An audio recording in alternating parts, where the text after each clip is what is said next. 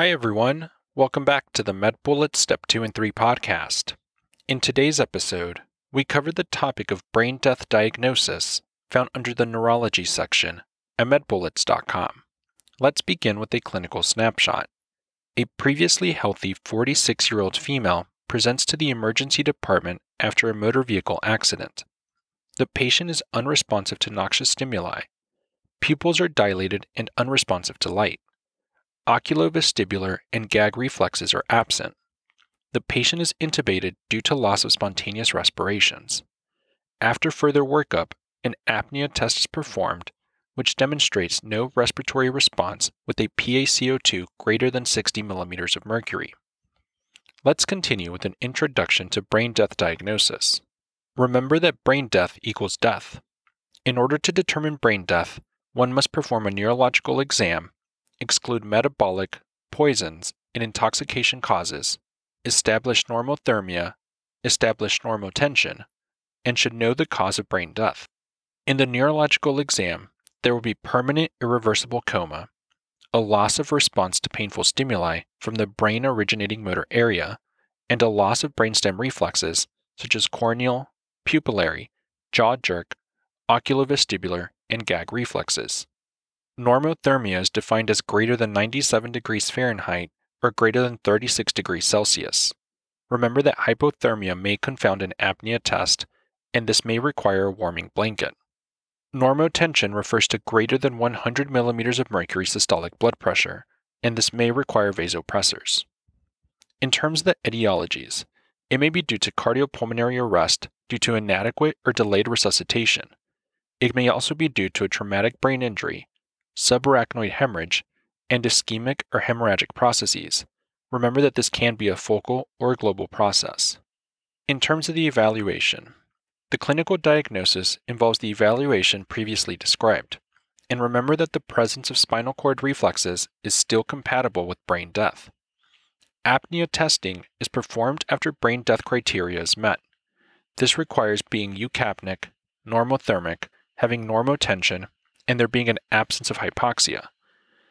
To display an absence of respiratory drive, there should be no respiratory response with a PaCO2 greater than 60 millimeters of mercury, or if the PaCO2 is greater than 20 millimeters of mercury above the baseline.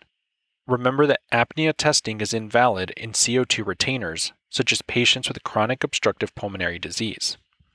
Ancillary testing is performed when one is unable to do an apnea test or the neurological exam is unreliable. Ancillary testing includes EEG, cerebral angiography, which is the gold standard, a nuclear scan, and transcranial Doppler ultrasonography. And lastly, in terms of the differential, make sure to think about locked-in syndrome, hypothermia, drug intoxication, and Guillain-Barré syndrome.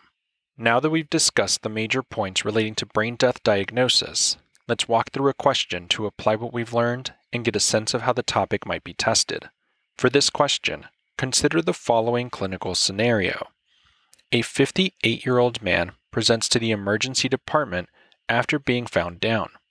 He sustained a head strike 1 day prior to presentation. Over the course of the day, the patient appeared more fatigued and became less interactive. He recently had an acute myocardial infarction requiring stent placement and initiation of aspirin and ticagrelor. Upon arrival to the emergency department, the patient's blood pressure is 195/105, pulse is 40 beats per minute, and respirations are 7 breaths per minute. The patient is immediately intubated and undergoes a CT scan of the head without contrast, which demonstrates an epidural and intraparenchymal hemorrhage along with intraventricular extension. He is admitted to the ICU for further management. At the 24-hour mark of his comatose state, his temperature is 98 degrees Fahrenheit or 36.7 degrees Celsius. Blood pressure is 140/90. Pulse is 70 beats per minute, and respirations are 16 breaths per minute. He does not open his eyes, grimace, or move to noxious stimuli with firm supraorbital pressure. His pupils are 8 millimeters, fixed, and unreactive to light. He has no corneal, vestibulo-ocular, cough, or gag reflex. CT head without contrast demonstrates slightly worsened hemorrhage from the previous scan. which of the following is the most appropriate next step in management? And the answer choices are: Choice 1, apnea testing. Choice 2, electroencephalogram. Choice 3, magnetic resonance angiography. Choice 4, somatosensory evoked potentials. Or choice 5, transcranial Doppler.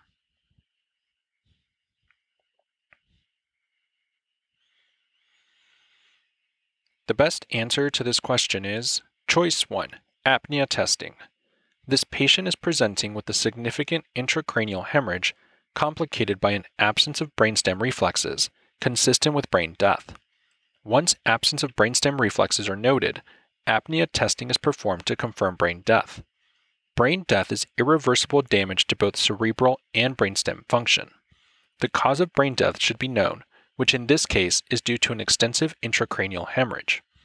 Complicating medical conditions or drug intoxication or poisoning should be excluded as they may confound clinical assessment.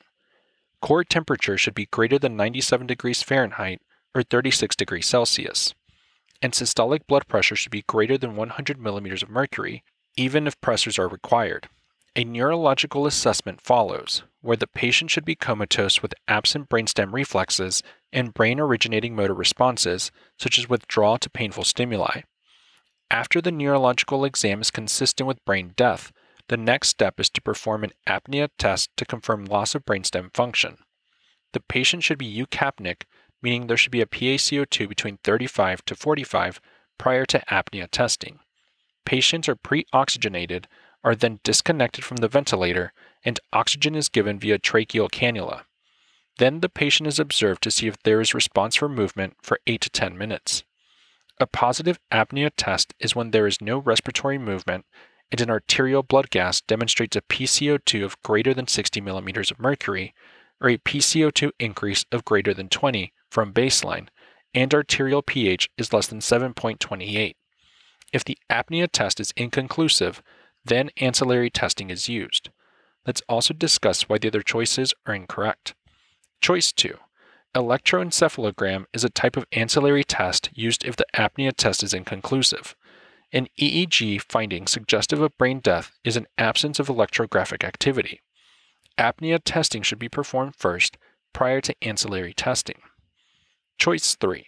Magnetic resonance angiography is a type of ancillary testing that would demonstrate an absence of cerebral blood flow in the brain death. However, apnea testing should be performed first prior to ancillary testing. Choice 4. Somatosensory evoked potentials are a type of ancillary testing that assesses the response of the parietal sensory cortex to median nerve stimulation. Bilateral absence of this parietal sensory cortex response is supportive of brain death. However, apnea testing should be performed first prior to ancillary testing. Choice 5. Transcranial Dopplers is a type of ancillary testing that assesses cerebral blood flow. Apnea testing should be performed prior to ancillary testing. Finally, a bullet summary.